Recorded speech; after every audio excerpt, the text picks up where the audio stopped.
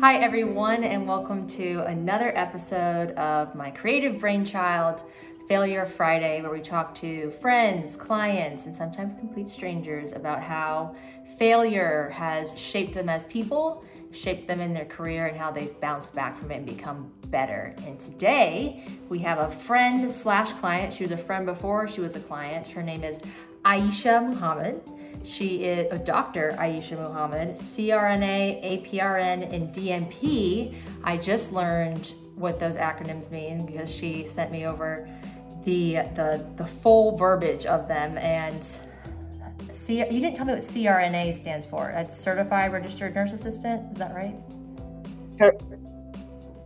No, Certified Registered Nurse Anesthetist. Okay, not even close. And then APRN was what? Advanced Practice Registered Nurse. Basically a nurse with an advanced degree. And then DMP is? Doctor of Nursing Practice. Okay, see all those fancy things? See those fancy things, people? She also, she is a twin, and they both have found the fountain of youth, and they have told none of us where it is. So she's actually 200 years old, and but Ayesha, thank you so much for coming on. First of all, I really appreciate it. I hope to have you and your sister on at some point as well, because you guys are both incredibly inspiring, especially when it comes. I don't think I've ever met sisters that get along as well. I don't know if it's a twin thing, but they complement each other so well that they're best friends. But let's start off and tell me how you got into your field of career. What was the moment where you were like, yeah, this is what I want to do? And what made you keep going to get all those accolades? Initially becoming a nurse, really, I became a nurse for the job stability.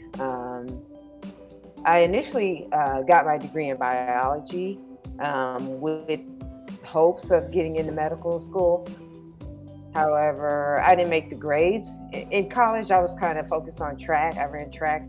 I was a scholarship athlete in track and field and cross country. So doing that and trying to get high enough grades to get into medical school, it wasn't happening for me. So initially, I just got my degree in biology. And then I went on to work as a associate scientist in microbiology here in Vistacom. It's the company, it's a branch of Johnson & Johnson that makes the contact lenses. Anyway, they do a lot of experiments on contact lenses. So initially I worked there. However, I worked there through a temporary agency. So my friend was a nurse, and I kind of was like, nursing is a great field. Mainly, like I said, the job security. Money was decent. Money is great now to be a nurse. Oh, but, yeah. The money was good. It was secure. So I was like, why not? So I just went, Jacksonville University offered an accelerated program. It was like 16 months, get your degree. If you already have a degree, and I already had the prerequisites from my biology degree, so I just went on ahead and applied, got my degree in, I think, 16, 17 months, and I've been a nurse for 13 years, which led me into becoming a nurse anesthetist. What's unique about me and how I became a nurse anesthetist was most people in my field, they know they want to be a nurse anesthetist before they even become a nurse. With me, that wasn't the case. I was a nurse for 13 years, and one of my coworkers just happened to be applying for school, and I was like, well, I just was nosy, like, what are you applying for? She's like, nurse anesthetist school. At that time, I didn't really know what a nurse anesthetist was. But the competitive nature of me said, well, if you're applying, if you can do it, I can do it. Honestly, I'm so competitive that if I see somebody doing something that I think I can do, or I can do better, or it's challenging, I go for it. So really, I just went for it, applied. I had, at the time, had enough. I felt like my resume resume was strong enough to get into a program, because being a nurse anesthetist, it's like the cream of the crop of nursing. It's very difficult to get in school into a program. The program is very challenging. I mean, it's literally the best of the best. So I was like, that's all you need to tell me. Best of the best of anything. I want to go for it. So I applied. Definitely competitive. Right. At that time, I had certifications in cardiac medicine. I had already had certifications in cardiac surgery, and I had certification in critical care nursing. So I was like, I felt like my resume was good. I had 13 years of nursing experience. 10 of those hadn't applied and got in, which was surprising me. I didn't think I would get in, but I thought I should get in, but you never know. You hope people see your greatness. You definitely had. I had so much experience. Yeah, but not everybody can recognize greatness. They can't. I mean, some people are, I don't know. So I applied, got in, went through the program. Very strenuous program, very stressful, very difficult. And here I am, I guess. But the title of this podcast is what? Failure Friday? Yeah. Is that what it's the? So it's called Failure Friday. That part. The failure part was I had applied for nurse practitioner school at least 4 times and was denied all 4 times. And why was that, you think? I don't know, because I applied to JU, which is the school I got my degree in biology. It's the school I got my initial bachelor's of nursing degree. So I was like, oh, for sure I'll get in to their nurse practitioner program. Didn't get in the first time. Thought, okay, well, maybe I don't have the experience. How long were you in the industry at this point? Is this when you're just starting out? Right, when I had applied like 4 times. But the first time you applied and got rejected, what was your resume at that point? I don't think I had all the certifications, but I had probably at least had 5 years experience in the ICU. Oh, wow. I felt like I had an adequate enough of experience to get into the program. Like I still to this day don't understand why I didn't get in, but I'm very grateful for it. Sometimes those things that don't work out are the best for you, because I ended up in a much better place. And what was the better where was the better program that you went to? The better program? Well, initially I was rejected at JU 4 times, at least 4 times. I lost track. I might have been rejected more than 4 times. I don't know why I kept applying. Because you don't want to accept defeat? That's who you are. Right, I guess I don't know if I was in denial or I don't know why. I don't know. I wouldn't have applied 4 times for nurse anesthetist school. It was like one time, if I don't get in, I'm done. It just wasn't meant to be. But what were you asking? Oh, so I went to nurse anesthetist school at University of North Florida. Okay. That is interesting. They don't give you a reason? If you request a reason, will they give you a reason? I think I asked for a reason and never even got a reply. And mind you, this is a school I've been to for 2 degrees already. So I'm still kind of butthurt about it. I'm still mad about it. But no, I'm definitely not hurt. I felt like I went on to bigger and better things, honestly. I mean, because the nurse practitioner, that getting that degree comes a dime a dozen. I mean, there's nothing really behind it.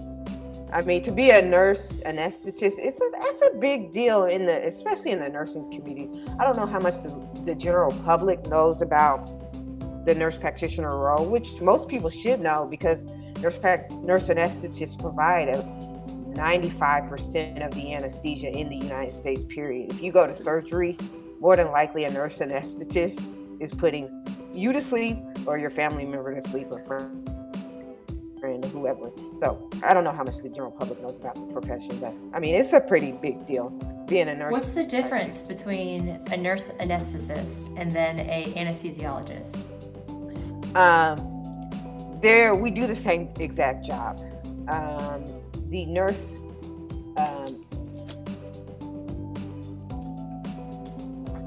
in certain hospitals require a anesthesiologist to supervise the nurse anesthetist. However, and not in all hospitals, but rural hospitals like I don't know what's a rural place. I don't know, Baldwin. I don't know, some outside of Gainesville. Those smaller healthcare facilities do not require a supervision from an anesthesiologist.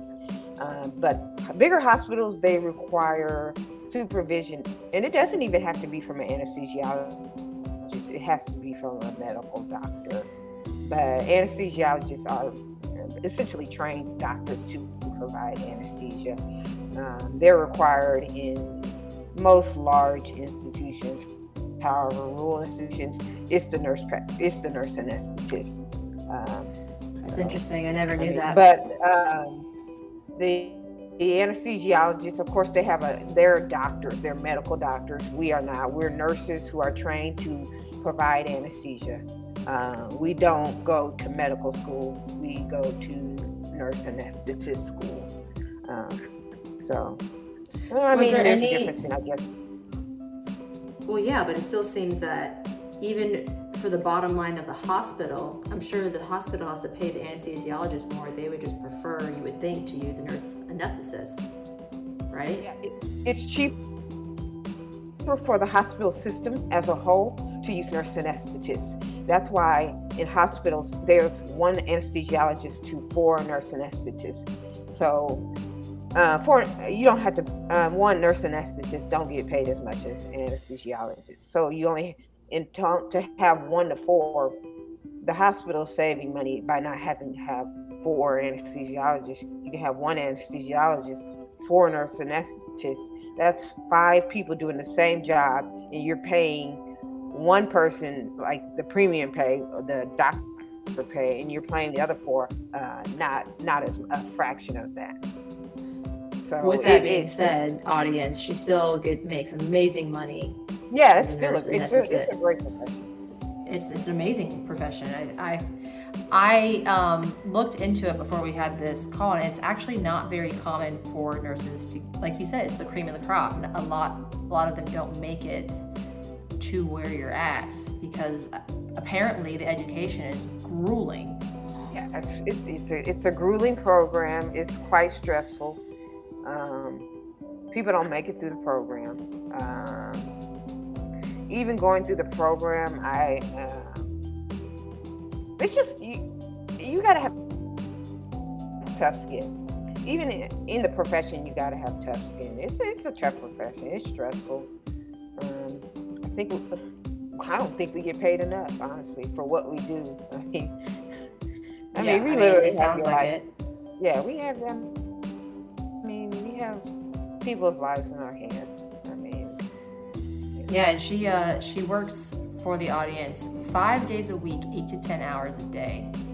Whereas before she got this, she was working, and correct me if I'm wrong, Ayesha, it was like 12-hour days, 3 days a week, and then she had like 2 days to have a life.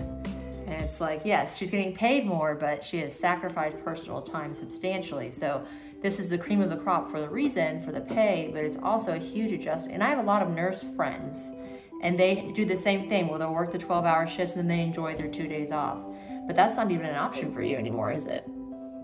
No, it's not. And yeah, enjoy 2 to 4 days off. I mean, so if you bunch them, depending on when you schedule your days to work, I mean, you have 4 days off, and I mean, that's a lot of days off, but to me, it's something to get used to. To me, I'm still not used to it. To me, I'm still trying to find a way to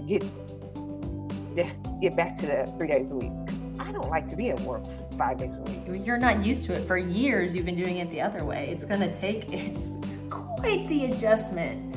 So I want you to tell me one major, other than you not getting rejected by JU, which was a blessing in disguise, of course. What is another major professional or personal failure, and describe your reaction to it? Major professional.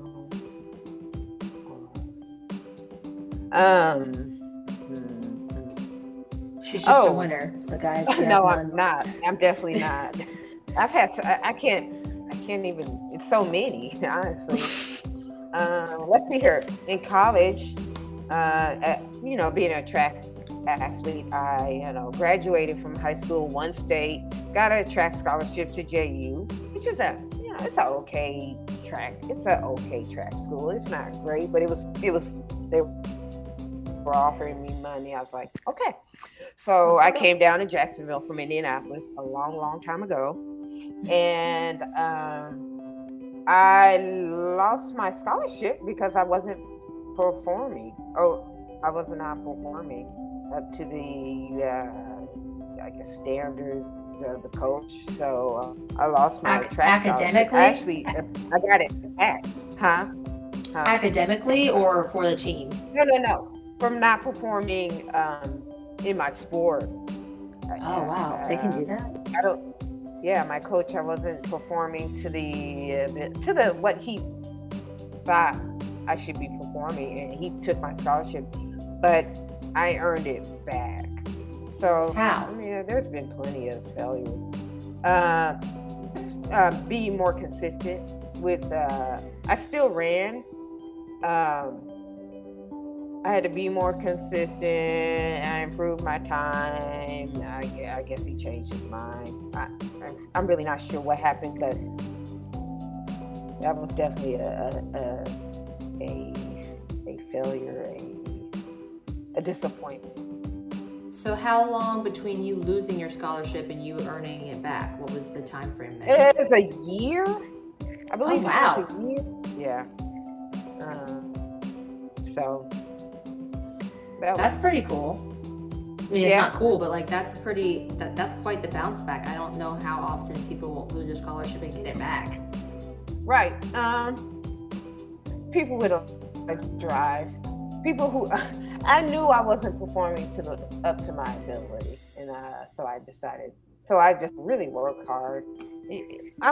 One thing about me, if you challenge me, more than likely I'm gonna try to step it up. At least do the best I can. So that's actually really cool. So your reaction to it was not one of disappointment. You didn't go home and or maybe you did, only for a brief second, get emotional, but it motivated you. Oh yeah. Failure motivates. I think failure is my number one motivator. There's no other motivator like failure. Same here. Especially, there's. And it's because, as you know, this failure for some people brings them down and they don't get back up. For some people, it's definitely a downer. And then people like me, it's more of a, all right, I failed. Now whoever notices my failure, now I have to prove them that I can come back from this, and it becomes incredibly motivating. Were you not living up to your performance on the track fields? Is that the right word? Track field? Because of academics? Well, I wasn't living up to my performance. No, just because I just wasn't. I think one thing, coming from Indianapolis, adjusting to running in the heat was huge for me. I think that was the main thing. It was just like, it took me it took a while to get acclimated to the heat, not being a head case. It was a lot of mental challenges, because you could easily psych yourself out of things, and you get discouraged, and it really kind of hinders your performance when I think that's our brains starts getting in your head that So, I think that's our brain's natural reaction, though, right? To protect us from failure. right, like maybe you should quit. Yeah, maybe this just isn't your thing, Ayesha. Right. And you have to fight that. So especially in running. I'm not a big runner, but I know a lot of people that are, and they always tell me that running is the best way to become successful, because when you run, at some point for every single person, there's a little voice inside of you that's telling you to stop, and you have to defeat that little person. And I've never gotten to the point where I have defeated that little person when I'm running, but apparently on the other side of that little voice is something called a runner's high. Is that right? I agree. Yeah, runner's high. Because she still runs, guys. Like, she still runs a lot. Like, well, we're gonna put up her Instagram and social media at the end of this. And I mean, you're still consistently, how often are you running in races? I try to run in a race once a month. And typically, how far are they? From a 5K to a half marathon.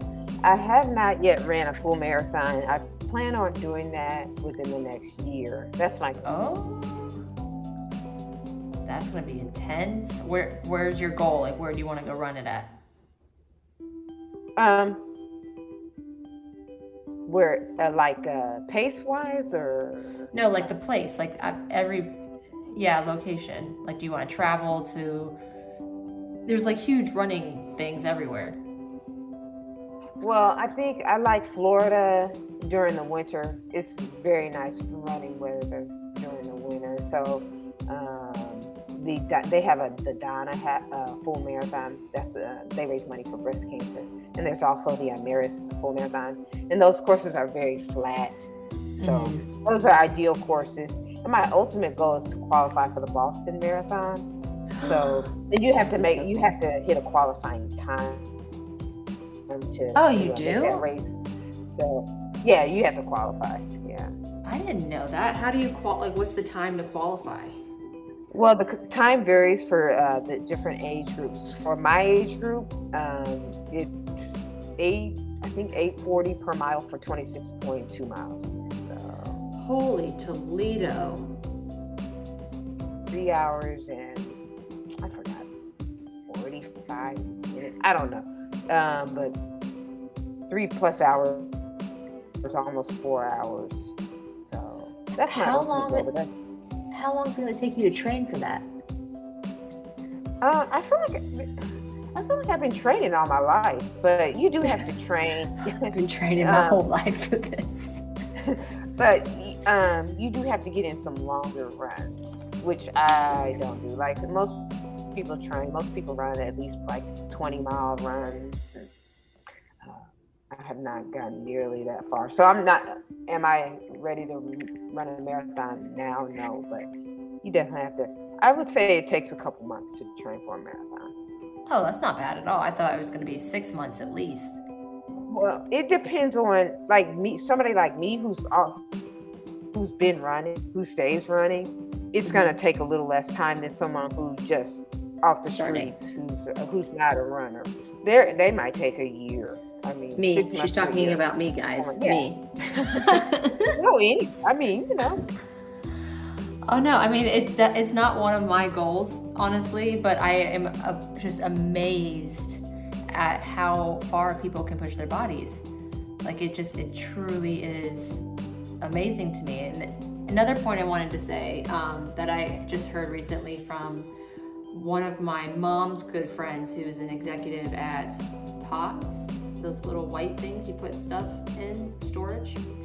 And she played basketball, and she told my mom that companies, because she's definitely in a male-dominated position at Pods, she said that companies, when they're hiring a woman, their best bet at achieving success with that pick is if they played sports in college, because that means that they are incredibly competitive and they're loyal to their craft.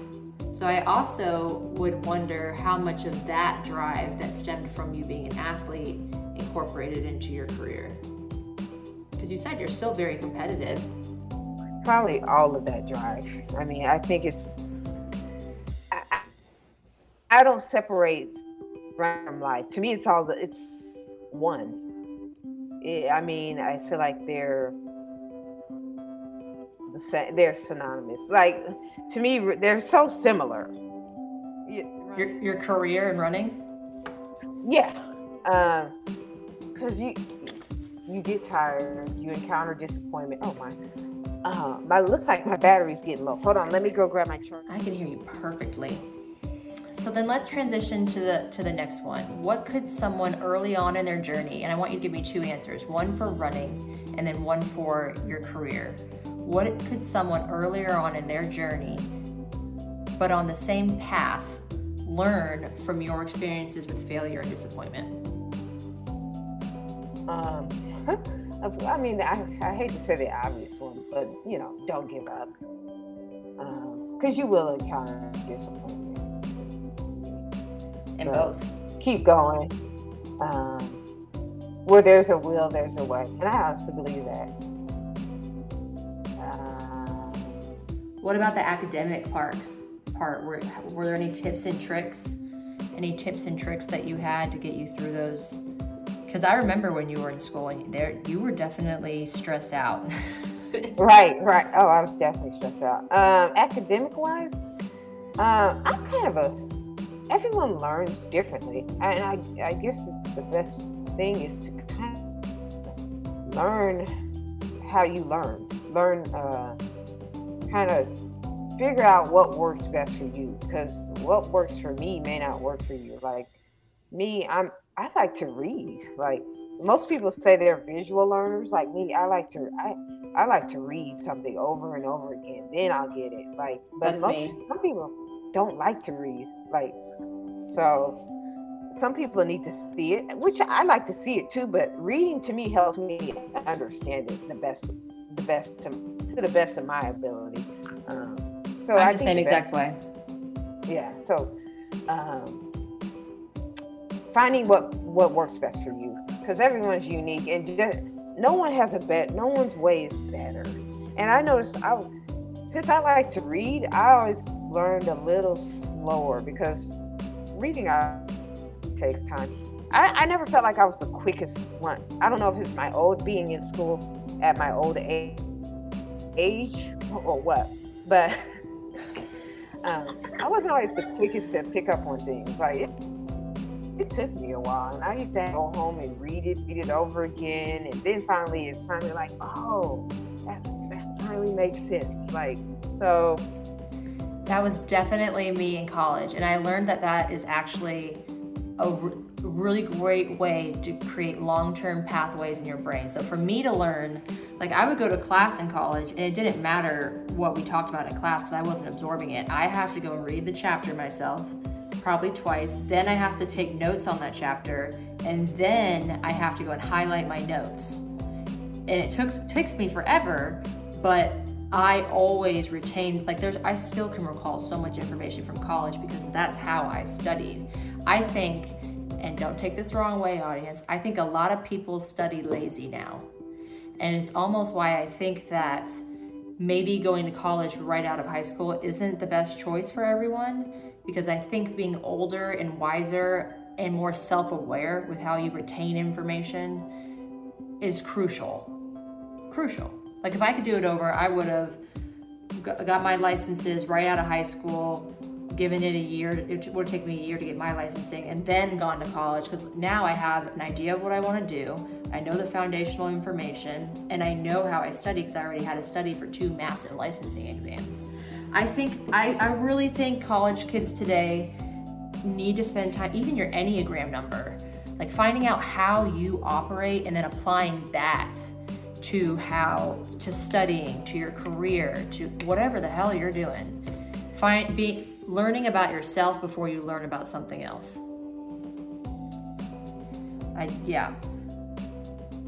So for someone who's just starting out running and their goal is to run a 5K or a 10K, how would you recommend they start?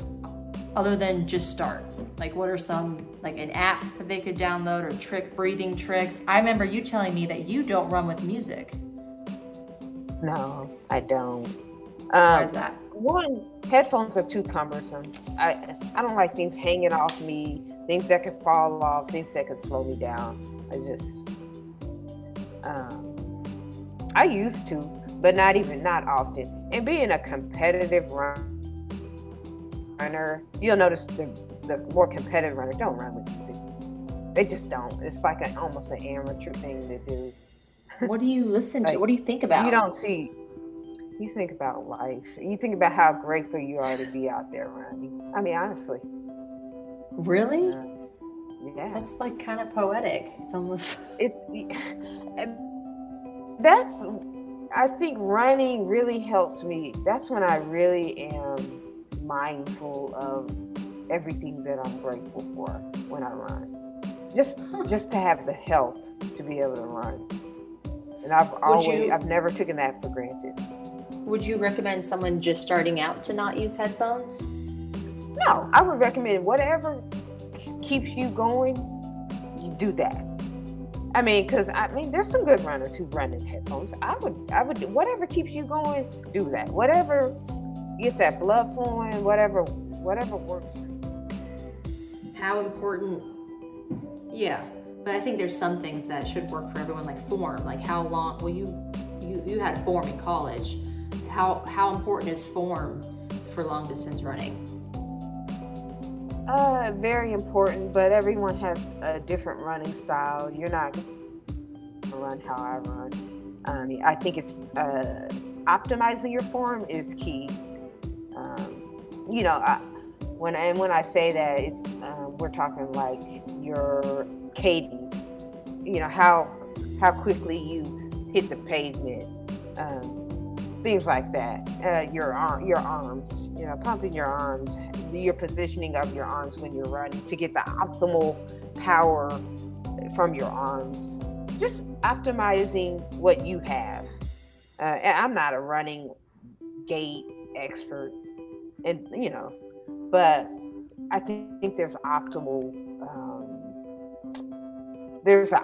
form for you, depending on how you naturally run, how you naturally walk, how you naturally move. How often do you run during the week? During the week, 4 days a week. Okay. Wow. It's quite challenging. It's not easy trying to run. And with these days getting shorter, it's very difficult it's 5 o'clock. It's dark at 5 o'clock. I get off at 5 o'clock on certain days. And so it's very difficult to run with these hours, with the time change. Do you ever run in the morning? It's dark already. I do, but I work.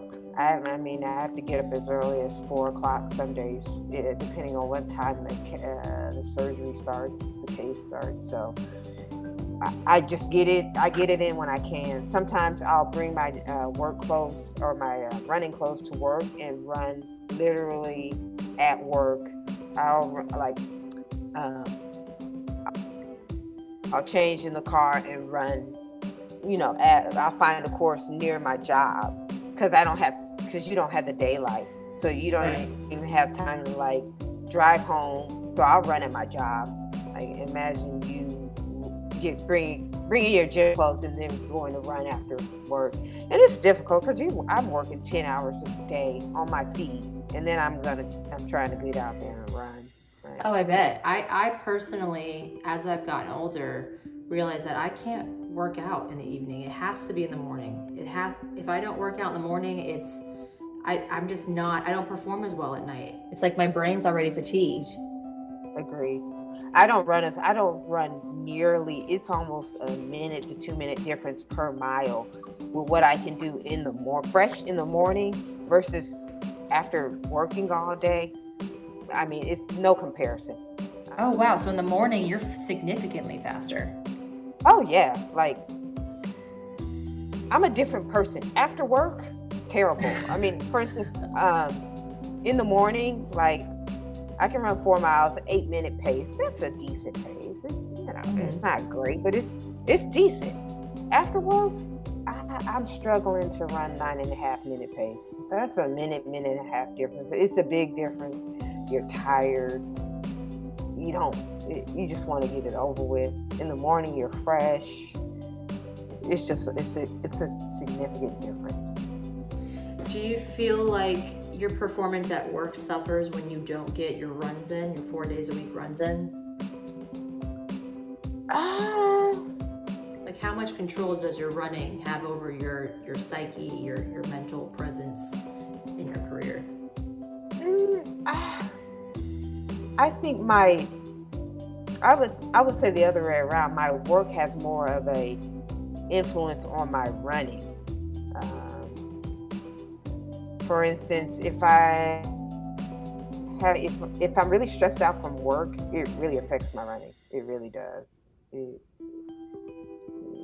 Or if I just really had a busy day, it really affects my running. Now, I guess I've never went without running, so I don't really know how it affects me to not run, because I just have not. You've never taken a significant amount of time off from running, ever? I did. I think I took almost a month off just recently because of my foot. Mm-hmm. I injured my foot, but never. No, I've ran pretty much my whole entire life. So I think to not be able to run would probably be devastating for me. That's why I'm so grateful for every day. Getting older, I'm definitely more injury prone. Like, the things I used to be able to do, I just can't even do anymore. I really have to kind of cut back on my miles. Another thing for someone who's starting out running, gradual. Do not try to gradual. Like, for instance, try running a mile, for a couple weeks, and then add another mile. Do everything gradual. That helps you avoid injury.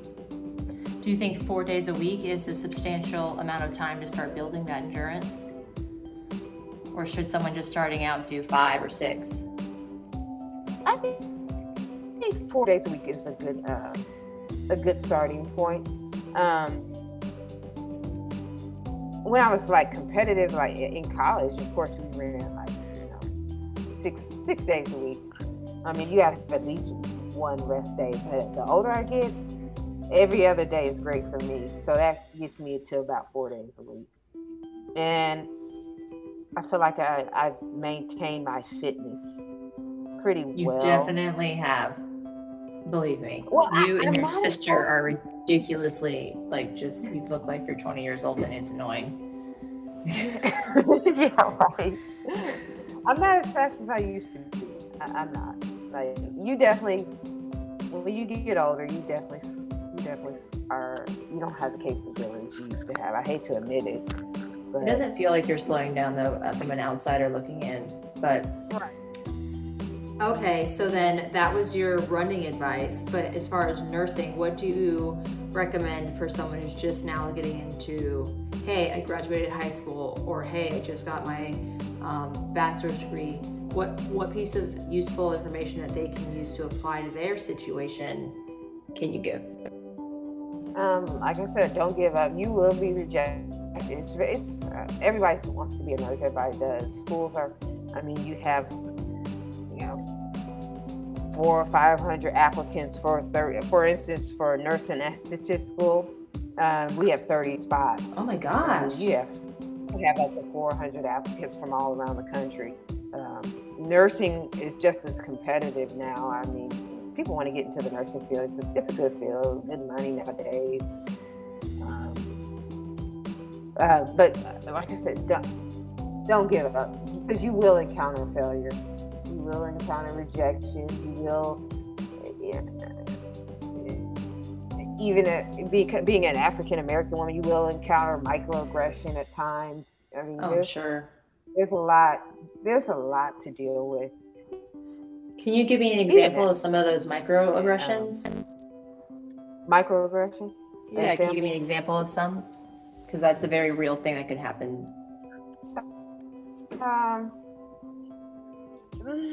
Just being treated differently. I'm trying to think of an example. Because I feel like I dealt with that a lot in school, especially in nurse anesthetist school. What was the ratio in nurse anesthetist school? I think less African American is less than 1%. Oh wow. Nurse anesthetists are African American. I think it's less than 1%. I have to look up, but it's I had the statistics, but I can't find them anymore. But it was a lot to deal with. It really was. To be Black in this field, you have to be excellent. And that's what my mom always taught me. To be Black, you have to be excellent, because they're not looking at, you're not on even playing field. You're not looked at as equal. And I hate to say this, No, you don't hate to say it. This is what people need to talk about, because that's a real thing that people are going to experience that are maybe watching this and are like, okay, now I know to expect that. Because I'm sure as a Black woman or a Black man in general, you don't just experience that in college, you experience it your whole life. Your whole life. And especially in my field, it's male dominated. I like most fields are male dominated, Caucasian. I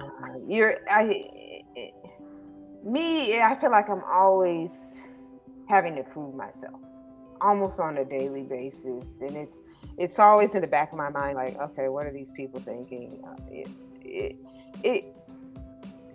It's quite taxing at times, because you never really can relax. You always know you have to be on your A game. Your mistakes are magnified. You feel like, that's how I feel. And I always used to wonder, I'm like, is this real, what I'm feeling? Is this? Well, it's real because you're feeling it. Right. But is it real? Because I always tried to. This is a conversation I have a lot with people, both non-Black and Black. And a lot of them talk about these microaggressions. And I have to explain that as a white person, if I do something wrong and it's perceived as wrong, it doesn't matter what my intentions were. It imagines how you felt about them, because anything you feel is your reality. That's a correct perception that you have. It might not be the same perception I have. So, and I think, and my business partner goes through the same thing. And we have a very casual office. Like, it's not super fancy. It's a functional family boutique office, but he wears a suit every single day. And for the first year, I dress like who I'm going to be meeting with is going to dress. I wear jeans. I might wear heels. I might not. He wears a damn suit every day. And I finally was like, why do you wear a suit? He goes, because I'm Black and I have to step my game up a little bit higher, because I feel like whenever someone comes in to meet with me, they're looking for an excuse not to use me. So it's kind of the same thing. It's real. It doesn't matter if it's true. It's how it feels. Yeah. I know it. It's a real thing.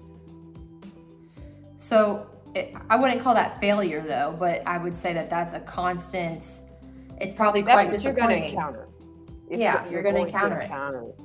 You are going to encounter it. So then what do you do? What do you do when someone's microaggressively to you? How do you cope with it? How do you react to it? I use it as motivation. To get better, to do better, to improve, to sharpen my game, to stay on my A game. But so then you're hyper aware. To be honest with you, and being hyper aware, honestly, it's tiresome. You don't want to feel like that every single day you go into your job. At some point, you want to enter into a comfort zone.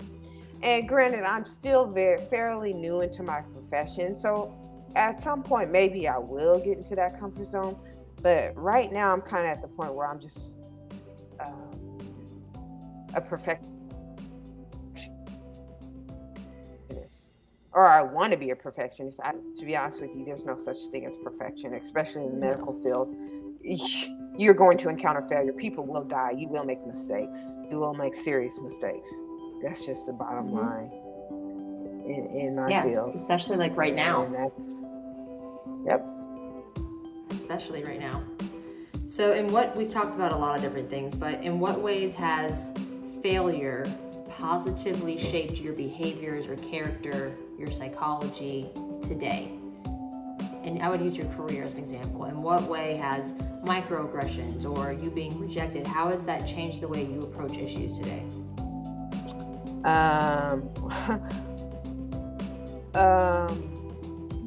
One, it's definitely made me hyper aware of things that I need to improve on.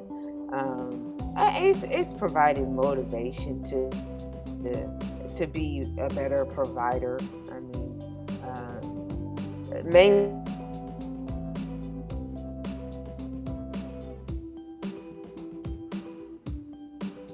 mainly failure has just to be a better professional. Do you keep track of what you need to improve on? And what are some of those things that you need to improve on? Do I keep track? Oh, yes. I definitely keep track. I'd say main thing is just kind of demonstrating confidence. Like, I know my job. I know what I'm doing. But I'm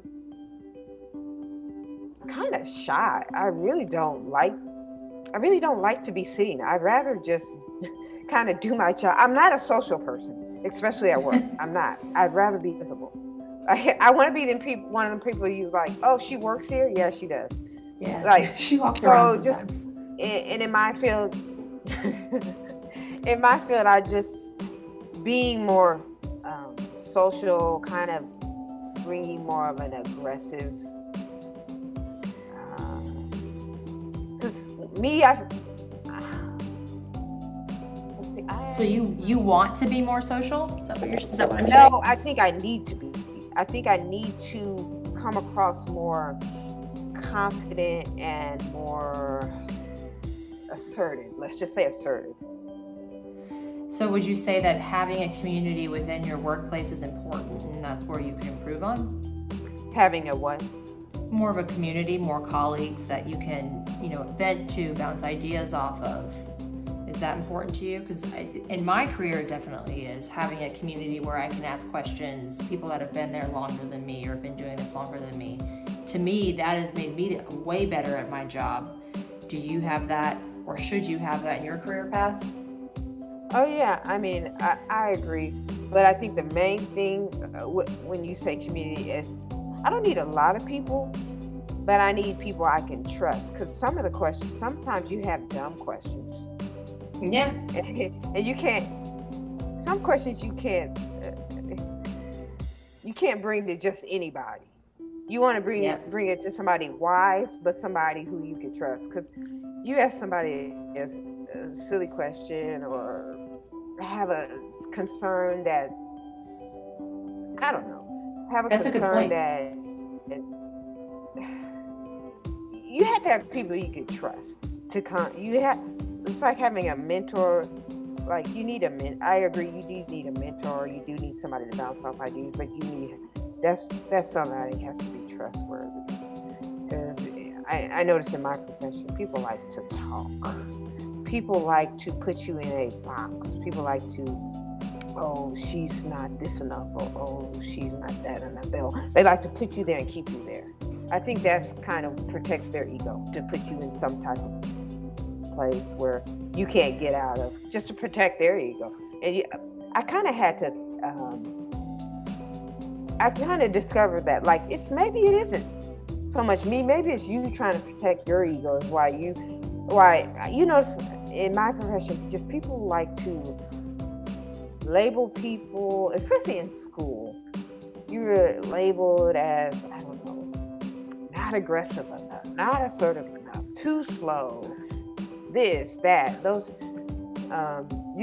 you'll encounter that a lot. Yeah, and I think that a way you could kind of change, it's always going to be there, right? You can't avoid it not being there. But it's human nature, right, for us to organize and categorize it. We almost need it to make sense, because that's how we process experiences. Humans are really bad at saying, I don't know, and maybe I'm not supposed to know. We have to find an answer or put a label on everything, because that's the only way we can move on to the next task. I think a lot of people are like that.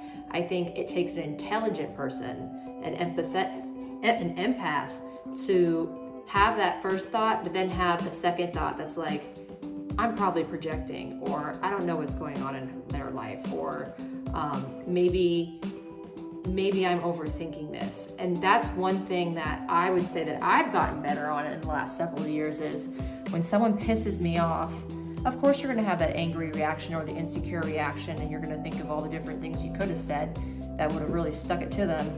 But then I've gotten really good at taking a step back and being like, well, maybe they said this because they're insecure about that characteristic of themselves, so they need to project it onto someone else because they're not ready to deal with that within their own life. So I think that, do you have colleagues that you could trust if you just put a little bit more juice into that relationship? Oh yeah. I have two friends in particular. I actually graduated with two people who both work where I work, so I'm always talking to them, even though they're the same experience level. Sometimes they'll know things. Sometimes they'll remember things that I don't remember, or have read something that I haven't read, or things like that to where I can always talk to them and ask them questions. Yeah, I think that's really important. If people wanted to reach out to you and ask you for advice, either whether it's running or the medical fields, how would you prefer that they reach out to you? You can reach out to me on Instagram or Facebook, either one. Perfect. And I will have Weston post that, your Instagram and your Facebook. And thank you. Thank you so much for joining me. And you're the first medical professional that I've had, and it's such a booming career right now. I feel like I know so many people trying to get into nursing school or who are nurses, because they think a lot of people, I think, get into it for the wrong reasons. But for you to have been in it, you and your sister to have been in it for so long. I probably got into it for the wrong reasons too. Money, security. Do you enjoy it though? Honestly? Some days. Some days. I'm so serious that it's, some days it's a serious field. So some days I try to enjoy it. I need to work on that. Yeah. Do you think the trajectory of your job will change much over the next 10 to 15 years, or is it pretty stagnant?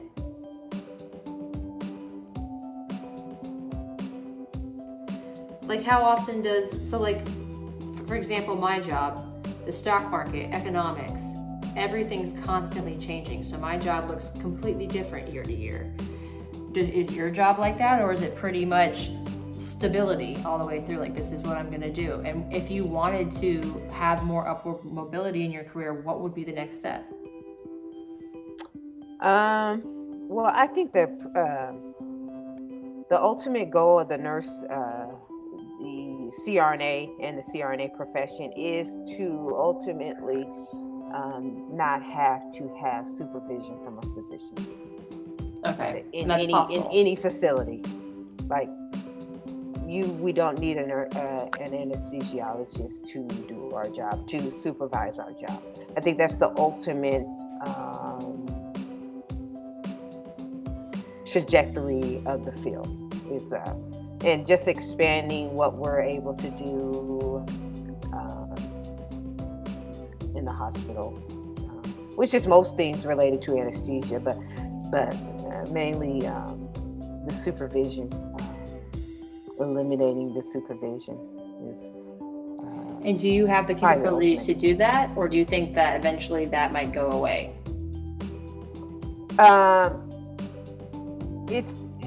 It's something that it's political. So it's kind of, the more nurse anesthetists get involved in the politics of things. These are state laws. These are national laws. So the more power we have in legislature, whatever word it is, you're fine. The more we need more power to gain. But yeah, it's possible, because there are places where physician supervision is not required, and the ultimate goal is to not require supervision anywhere, where nurse anesthetists can work independently in any facility. But the medical profession is way too powerful. That's what we're up against. It just seems like it helps their bottom line, though. It helps the hospital's bottom line. It does not help the anesthesiologist line. They need their jobs too. But it's for the hospitals and the healthcare provider facilities. Absolutely, it's cheaper. It's just, but personally, I don't mind the supervision of a nurse, of an anesthesiologist. I feel like it's a good thing for patient safety, and that's the ultimate goal. Patient safety. So it's just another person who is qualified to do your job, who has a higher level of education. So I see no problem with the anesthesiologist. I feel like there's enough room for both, but the ultimate goal of the nurse anesthetist is to not be supervised. Do you think you'll ever go back to medical school and become an anesthesiologist? No. I'm 43 years old. What do I look like? I'm trying to get out, travel, and enjoy the fruits of my labor. I'm not trying to go back to school ever again. She has PTSD, guys. Yeah, I'm with school. I will do what it takes to maintain my, professional certifications and, that, lifelong learning. But going back to school, never. I think that's fine. I think I've watched your journey. I watched you walk across the stage, and I'm personally very proud of you. Proud of where you're at. Now it's just Ashton's turn. She's enjoying she's living her best life, not being a student. I don't think she wants to go back to school, and I don't even recommend it, honestly. It took a lot of money. There's no reason for her to go back to school. For what? For what?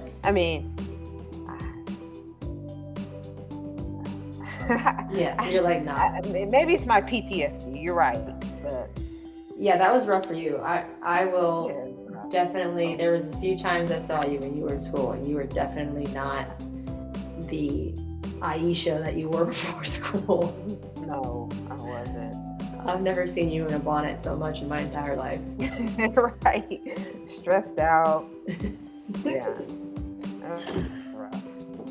Well, I just want to say thank you for joining me. Thank you for opening up a portal into your personal life and your professional life. And audience, I'm going to put up her contact information. She's a wealth of information. She will answer when she has time any question that you have, whether it's about running or whether it's about nursing. She's got you.